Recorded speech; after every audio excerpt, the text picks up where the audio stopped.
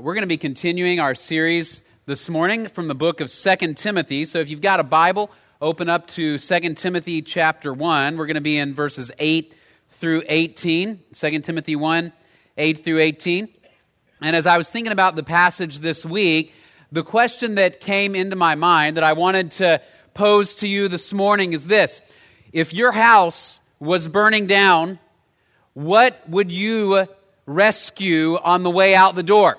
Assume that your family is safe, your kids are safe, your spouse is safe. There are no people that still need to be rescued. What is it that you would grab? Maybe you'd go back for a dog, right? Probably not a cat, but maybe a dog you'd go back for. Maybe it would be a musical instrument, a guitar or something like that that's precious to you. Maybe it would be an heirloom, your grandmother's pearls or something along those lines that you would rush back in and get if the house was burning down. For my wife, I know what that item would be. It would be our kids' baby books. When we had our first daughter, a couple years into raising her, we went out of town one weekend, and as we were getting in the car, she handed me a bag, and she said, "Would you please place this bag with our luggage in the car?" And I said, "Sure. What is this?" She said, "Well, this is Elizabeth's baby book from the hospital. It's got her pictures from the hospital, her little lock of hair, her birth certificate, all of those items that cannot be replaced. I want to take them with us." And I said, "Why?"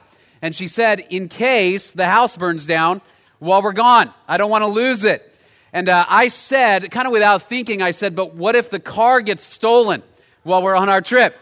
You know, it's one of those things you sort of say, and then you think, I should have kept that in my brain, right? I shouldn't have probably said that, because what happens if that item gets lost? Well, she would be grieved, because that is a priceless heirloom to her. Now, the reason I share that is because I think all of us would recognize that whatever that thing is or things that you would save if the house was burning down, on some level that represents your value system. On some level, you'd say, whatever it is that I would go back for is something that I value in a life or death situation, perhaps. It's something that I want to have with me. Now, if we're to expand that concept just a little bit as we look at 2 Timothy this morning, the question I might ask is not so much what would you grab that's a material item from your home, but this question, in a life or death situation, if your life is nearing its end, and you were to say, what are the critical values or ideas that have guided my life? What would they be? What are those ideas? What are those principles, those values that I would say, without them, life really is not worth living? Maybe you'd say, you know what, I cannot live without love, without the love of my family, or without a community surrounding me. Maybe it would be hope. You say, I want to know that there is hope not only for my future, but for the future of my children, and that is a value that I cling to. What is that value, or what are those values that you'd say, these define my life, so that when you near the end, you'd say, this is what I'm about, and I want to make sure that everybody around me knows this is what I'm about. As you look at the book of 2 Timothy, it is absolutely clear that for the Apostle Paul, that value was the gospel of Jesus Christ itself. Because Paul was a man who had encountered the resurrected Savior on the road to Damascus. And ever since that encounter, nothing mattered more to him than the reality of the risen Savior. So that all of the rest of his life, until he was martyred under the reign of Nero, all the rest of his life was driven by the gospel. So that when we get to the book of 2 Timothy, what we see is this impassioned plea, because 2 Timothy was the last letter that Paul wrote. And Paul writes to Timothy, when I am gone, you hold to the truth of the gospel. You proclaim the truth of the gospel. There in Ephesus, you make disciples. Pass the gospel to faithful men who will teach it to other faithful men who will teach it to other faithful men, so that the good news of Jesus Christ will not die with my death. but through the power of the Spirit, it will continue. That was what was at the center of Paul's value system. If you remember last week, as we began the book of 2 Timothy, the thing we talked about was that Timothy was a naturally timid individual. And so he was naturally a person that in the face of conflict or suffering for the sake of the gospel, Timothy was the kind of guy that would pull back. And so Paul urged him, by the power of God's Spirit, don't be afraid, because the Spirit of God is greater than whatever you're afraid of. Now, what we're going to see as we continue in the passage for this morning is that Paul will go on to say, here is why you need to stand firm. Timothy, here are the stakes. Because Paul's going to say, Timothy, for all of my life since I encountered the resurrected Jesus Christ, for all of my life since then, what matters most to me is that the world hears the message that Jesus died for our sin and rose again so we can have eternal life. And Timothy, those are the stakes, that the gospel itself is the most priceless treasure on planet Earth. And so we have a calling to know it, to guard it, to proclaim it. Those are the stakes, Timothy. And so throughout this passage, Paul will lay out the good news of Jesus Christ and say, Timothy, you guard it even with your life, even if it requires suffering, even if it requires conflict, even if it results in your death, as it would shortly result in the death of Paul. Timothy, you guard the gospel, because again, the gospel of Jesus Christ is a priceless treasure worth defending. The gospel of Jesus Christ is a priceless treasure worth defending. For you and me, the question is this morning: are our lives really driven by the reality of the gospel of Jesus? Do we believe that Jesus died and rose again? Are we willing to arrange our lives, our careers, our families, everything in our lives? Are we willing to arrange our lives around that reality? And rather than pull back in fear, will we be unashamed? Will we be willing to endure at times conflict and suffering for the sake of the gospel? Okay, the reality is that we don't live in a culture right now where we are beaten or imprisoned or put to death for the gospel. There are men and women around the world, our brothers and sisters in Christ, right now who endure those things for the sake of the gospel.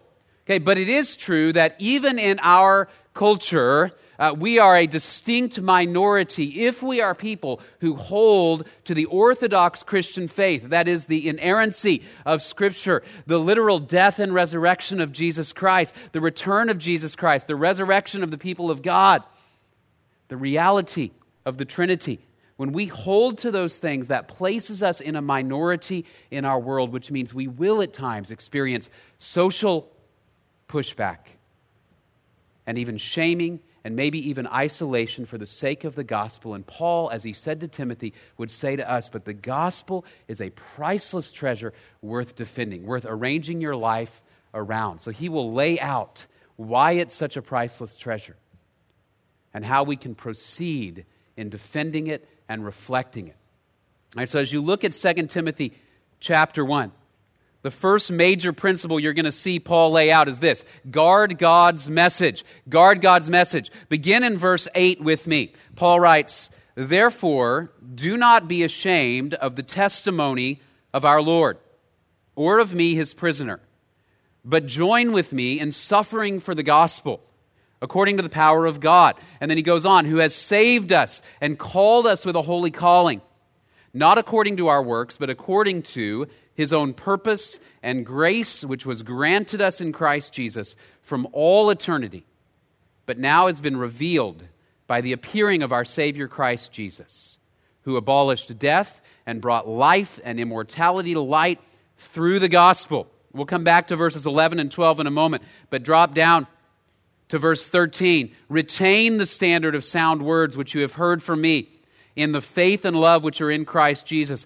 Guard through the Holy Spirit who dwells in us the treasure which has been entrusted to you." Paul begins this section of the book by laying out, here is what the gospel is, and here's why it matters so much. It is unlike any other message on the planet. So he says, Timothy, you guard it, retain it, protect it, make sure you know it.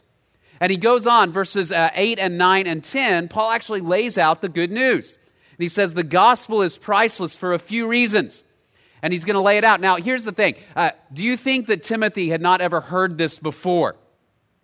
I guarantee you he had heard this message from the lips of Paul dozens of times, if not hundreds of times.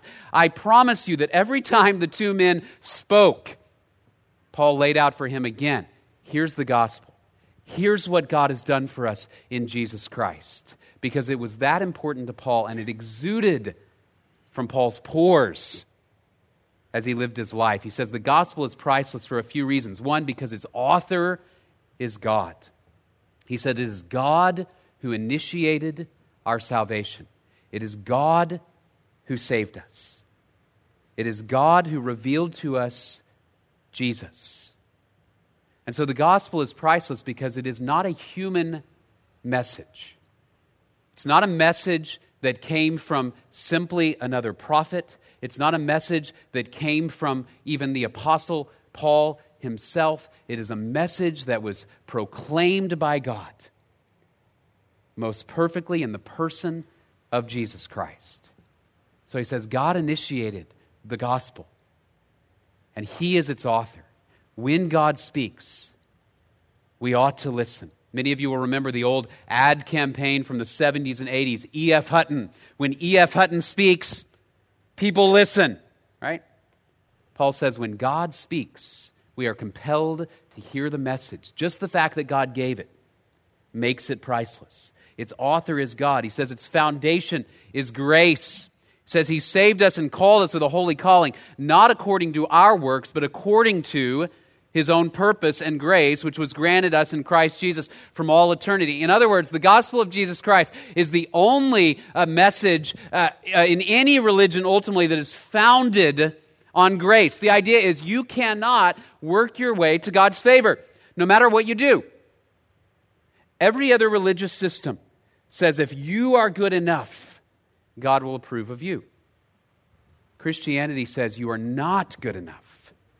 And so God approves of Jesus and His death on behalf of your sin and His resurrection to bring you life. And because God approves of Jesus and you are connected to Jesus by faith, now God also approves of you.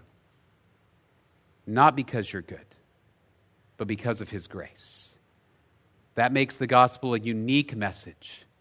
And then Paul will go on and say its foundation is grace, and thirdly, the promise is eternal life. I love the way that he describes it at the end of verse 10. He says, Jesus abolished death and brought life and immortality to light through the gospel. Death is the greatest enemy that we face. We face the prospect of death every single day of our lives. We are aware that one day we're going to die. Some of us are closer to that day than others. And ever since Adam and Eve sinned, we have faced the specter of death. And what Paul says is Jesus came along and says, nope, abolished. I'm going to do away with it. And He proved its banishment by rising from the dead and promising to all those who trust in Jesus that they can have eternal life. And so because its author is God, the foundation is grace, and its promise is eternal life, Paul says this is a priceless message. And so he begins this passage by saying, do not be ashamed. There's nothing to be ashamed of. In fact, it is a message that compels us to speak its beauty and its glory.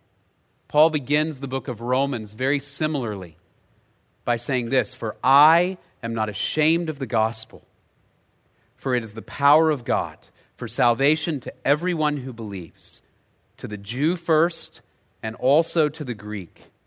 For in it the righteousness of God is revealed from faith to faith. As it is written, but the righteous man shall live by faith. Paul says, I'm not ashamed of the gospel because the very power of God is displayed in it and the very grace of God is displayed in it. And I believe Paul often begins his letters this way because he knows we are tempted to be ashamed because the world around us communicates an attitude of shame toward those who hold to the truth of Jesus Christ. That was true in the first century. It is true in the 21st century. And so he says, do not be ashamed. When I was the college pastor here at Grace, one of my favorite moments to interact with was when a young man and woman would get engaged to be married. And I'm going to tell you right now, I never saw a young woman who was embarrassed or ashamed of that diamond ring on her finger. I never saw a young man, in fact, who was not eager to give her that ring, to display that ring. I remember when I first purchased a ring for my wife, and I had to wait 3 or 4 weeks to actually propose because I had to talk to her father first. And that ring was in a coat closet in my apartment. Man, I sweated that ring being there every day. And I wanted so badly to pull it out and display it and give it to her because it didn't belong in a coat closet. These days with social media, when a young woman gets engaged, you will go to Instagram or Facebook and there are 40 angles of that ring, right? All over. She wants you to know that it's there. Right? Even if she's trying to be modest, she might come up and you say, how you doing? And she goes, I'm good. How are you? Hi. Right? She wants you to see it. She holds it out. Look.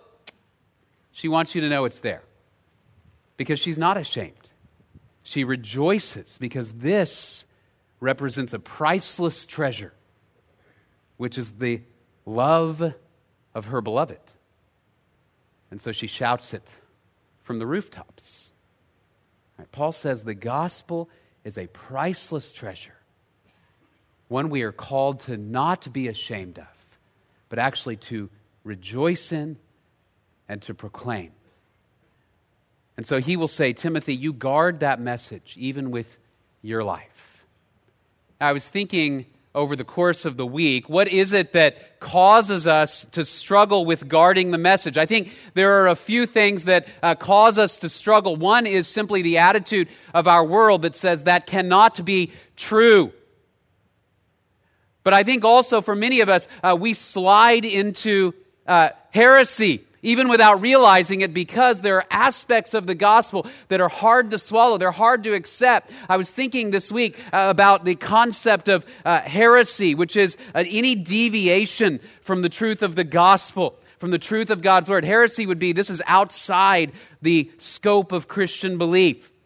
Right? And as I thought about it, I really thought every major heresy, I think, springs from one of two errors. Okay, the first error is this: you're really not that bad. You're really not that bad. So we live in a world that says, you know what? You really aren't a sinner. You can do anything you want to do.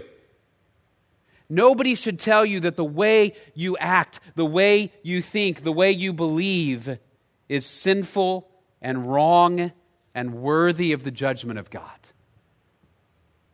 And so we come to believe that we are self-sufficient.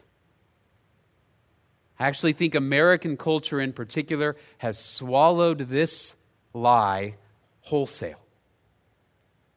And biblically, the reality is that it is true. We are made in the image of God, and we are designed for glorious things. But we've fallen into sin.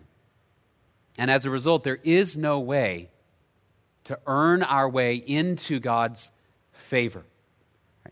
I ran across a sign not very long ago with a famous quote by Tommy Lasorda, a great quote that I think summarizes our culture's attitude toward ourselves. He says, the difference between impossible and possible lies in a person's determination. Right? And I read that at first and I say, yes, absolutely.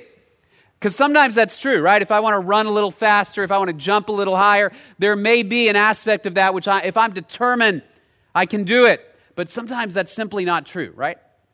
No matter how determined I am, I can't jump off this stage and fly away like a bird. I'm never going to be able to do it.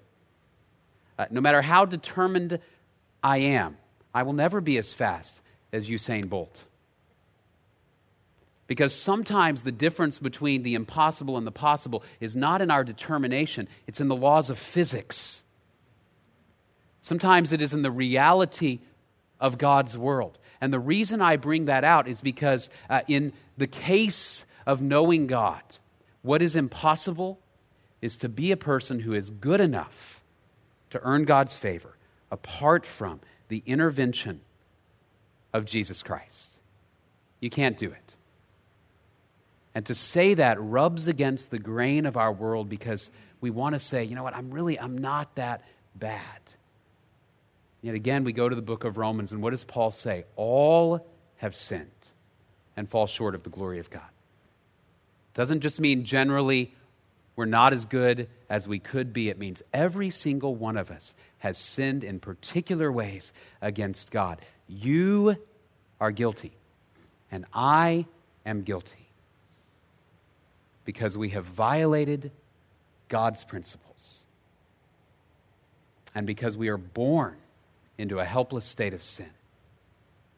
So we are that bad apart from the intervention of God. The other ground of many heresies is this one: Jesus is not that great.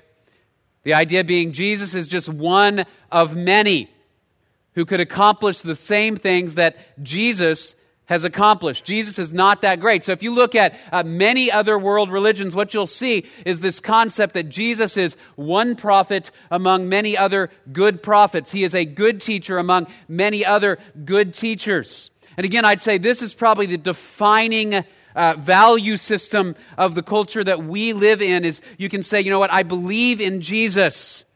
But to say Jesus is the only one worth believing in, the only one who can restore my relationship with God, the only way to eternal life. Again, that cuts against the grain of our world's understanding of spirituality. Some of you may have heard the old religious parable called the blind men and the elephant. The idea behind the blind men and the elephant is there are several blind men who walk into a room and there's an elephant, right? And as they walk into the room, they each touch a different part of the elephant. One touches the leg and he says, this is a tree. Another touches the tail and he says, this is kind of like a horse. Another walks over to the side, says, this is kind of like a wall. Right, another walks over to the trunk and says, this feels like some kind of water hose. And the idea is they all have a part of the truth, but none of them has the entire truth.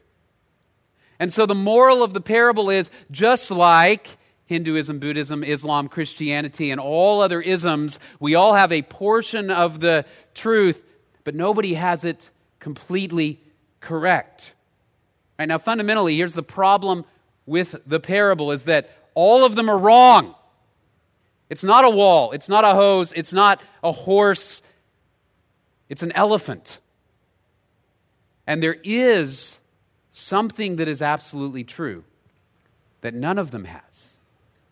And as you look at the Scripture, Jesus makes a claim that there is an absolute truth that prior to His coming, nobody understood in fullness.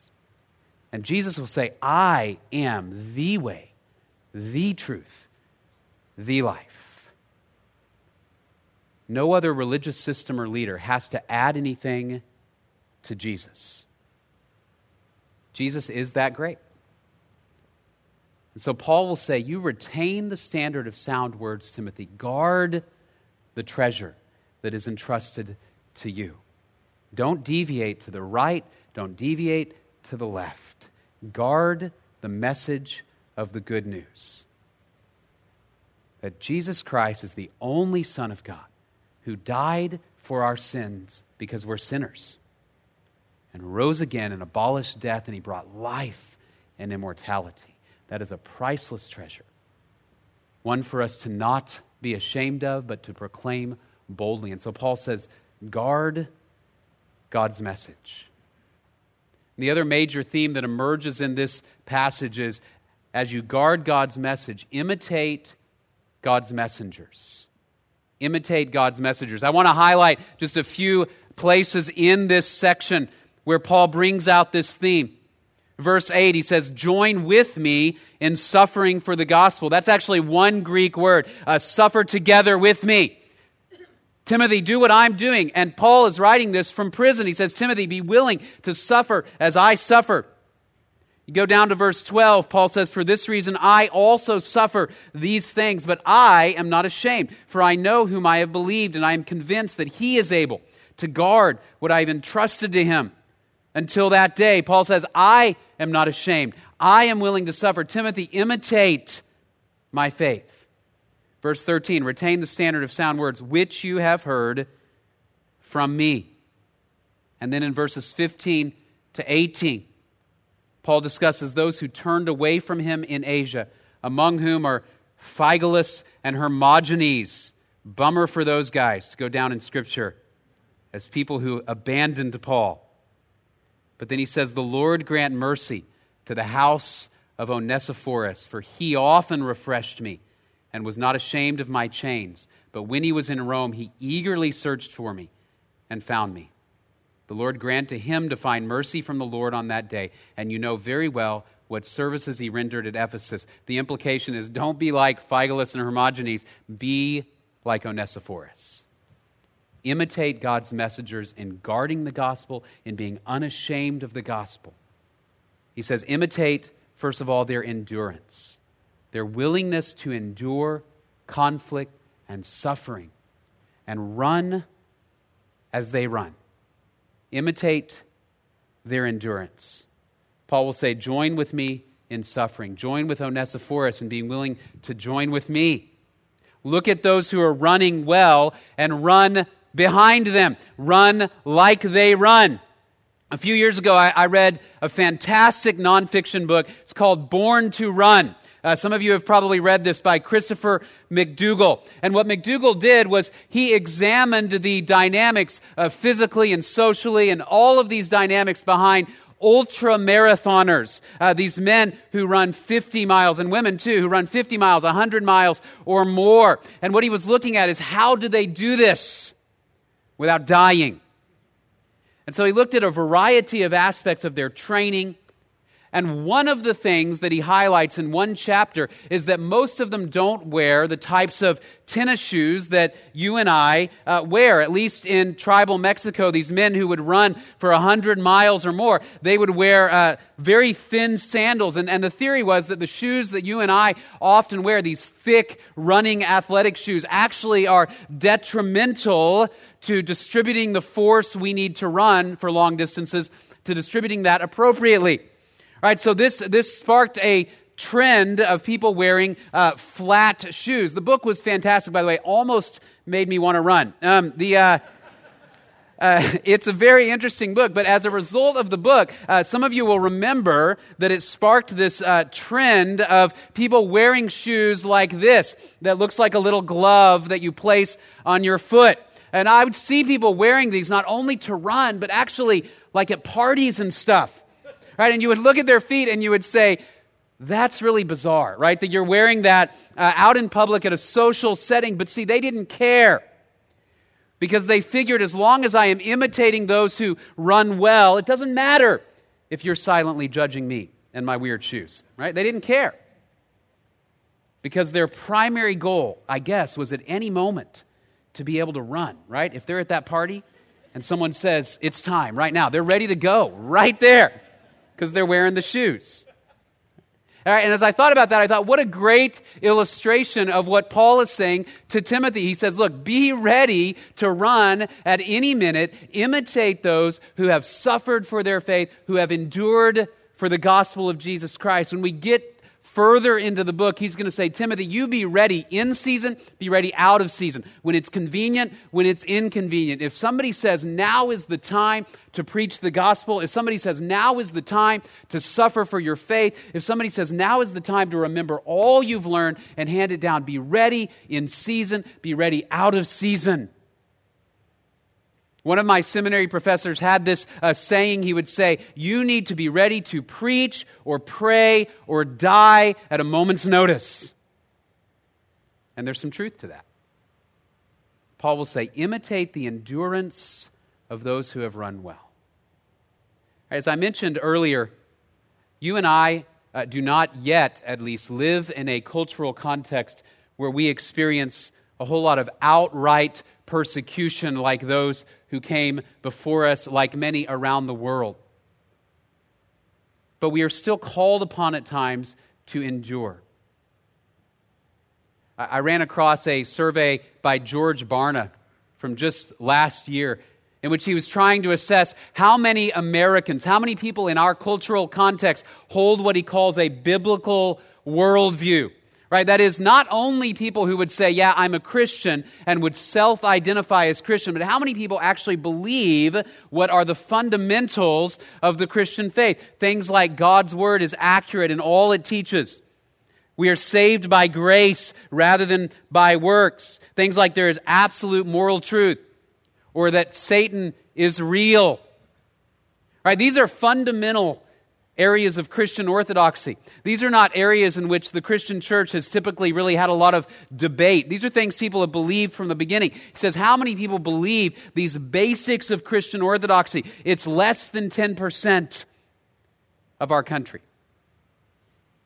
Somewhere around 60 to 70%, though, will identify as Christian. Right? And so what we have is we have a scenario in which the word Christian doesn't always correlate to what people actually believe.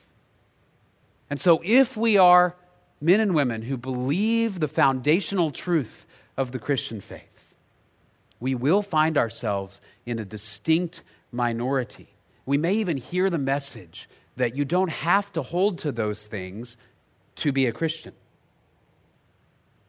And that places us in a situation where we are pushed to decide, will I be ashamed and back down from the truth of the Scripture? Or will I guard the message and run with endurance like those who have run before me? Paul says, imitate their endurance. He's also going to say, imitate their character. Imitate their character.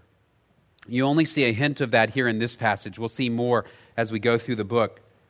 But as he says in verse 13, retain the standard of sound words which you have heard from me in the faith and love which are in Christ Jesus. In other words, retain the standard of sound words, but do it with a particular character that reflects the faith of Jesus Christ and the love of Jesus Christ. Trust in the Father as Jesus trusted in the Father, day by day. And love your fellow believers and love those in the world as Jesus loved those in the world enough to die. Allow your trust in Jesus Christ through the power of the Spirit to become operative in how you live. It's not merely what we believe, but we are called as believers in Jesus Christ to live out the character of Jesus Christ. Many of you will remember the old ad of the hair club for men that was popular, back in the 80s and 90s. You had this guy, Cy Sperling, and he would talk about this product and how fantastic it was, and he had this big, kind of full head of dark hair. And right at the end, what would he say? And remember, I'm not just the president, I'm also a client. And he would show a photo of Cy Sperling with a bald head. And the idea was, I'm not just talking about this product, but it fixed my bald head as well. Okay? I'm a client. I believe in what I say. And you know how you can know that? Because I put the stuff on my head. Okay?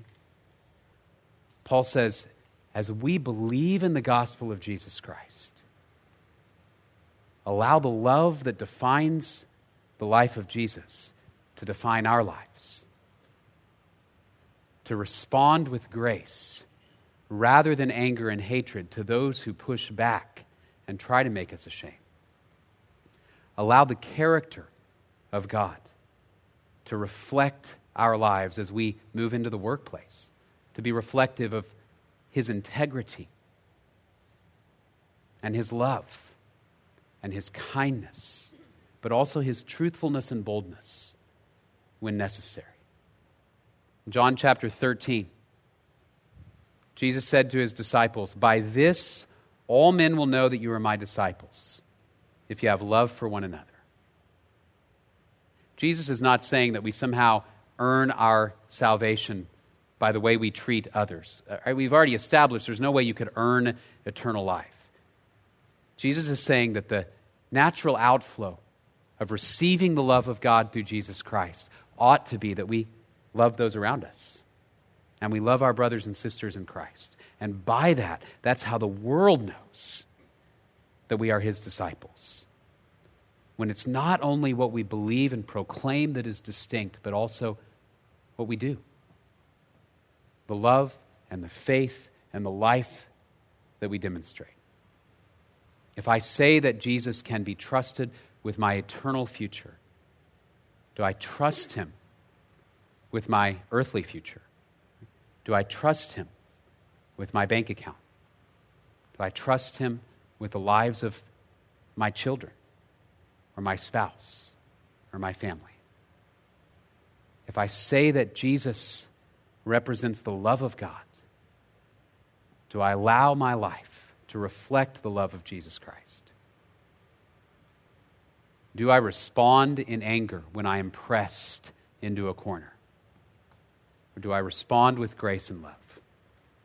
So Paul says we guard the message and then we imitate God's messengers, right? Because the gospel of Jesus Christ is a priceless treasure worth defending. Through the gospel, God has proclaimed to us that He loves us because He gave His only Son to die for our sin and to rise again. God has proclaimed to us that there is hope and a future for all who will trust in Jesus Christ. And so, if we were to go back to that question from the beginning of our talk, what is the value or idea that defines your life? That if you would say, if I'm on the verge of death, if I'm in that moment where I know my time on earth has ended, what will define your life? Paul would say, allow it to be the good news of Jesus Christ. Remind yourself of it daily. As I said, this was by no means the first time Timothy had heard this message from Paul. He was reminded of it all the time, over and over again, because it's a priceless treasure worth proclaiming, worth defending, worth suffering for if necessary. And Paul would say, don't step back, don't be ashamed. Know that it's a true message given by God that provides life to us and offers life to all those who don't yet know Him. That may be you this morning. You may have come in and you are uncertain of where you stand with God. You are uncertain of the truth of what I'm saying even right now about Jesus. And the message for you this morning is that there is unbelievably good news to be found in Jesus Christ. That although you really are that bad, although you really have sinned against God, Jesus died for you. And then He rose again 3 days later to promise and offer eternal life to all who trust in Him. It's the best message in the world. As we celebrate communion here in a moment, we're going to have an opportunity to set our hearts and minds on what Jesus has done, on the joy and the value of the gospel. That's what communion is about. Yes, if the men would go ahead and start getting ready.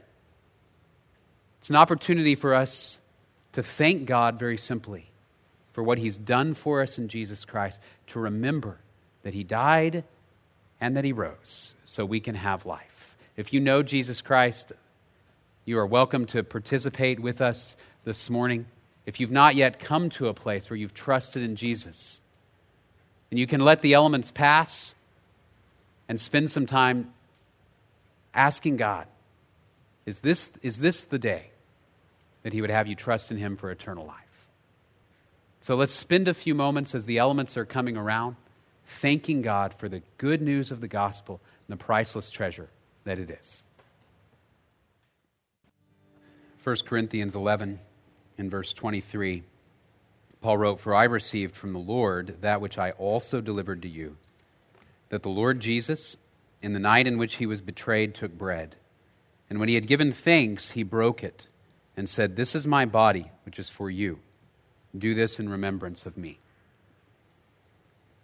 In the same way, he took the cup also after supper, saying, "This cup is the new covenant in my blood. Do this as often as you drink it in remembrance of me. For as often as you eat this bread and drink the cup, you proclaim the Lord's death until he comes." Let's pray, and then we'll close in worship. Father, we are unbelievably grateful this morning for the priceless, perfect gift of the gospel. I pray we would not become bored with it, but that it would captivate us evermore as the days and the weeks and years of our lives move forward. Thank you that you gave your Son who died for us and rose again so we can have eternal life. Father, we pray that we would remember that daily, we would proclaim it regularly, and that our lives, our attitudes, our actions would reflect Jesus' love and faith. Father, we thank you. We pray all of this in Jesus' name. Amen.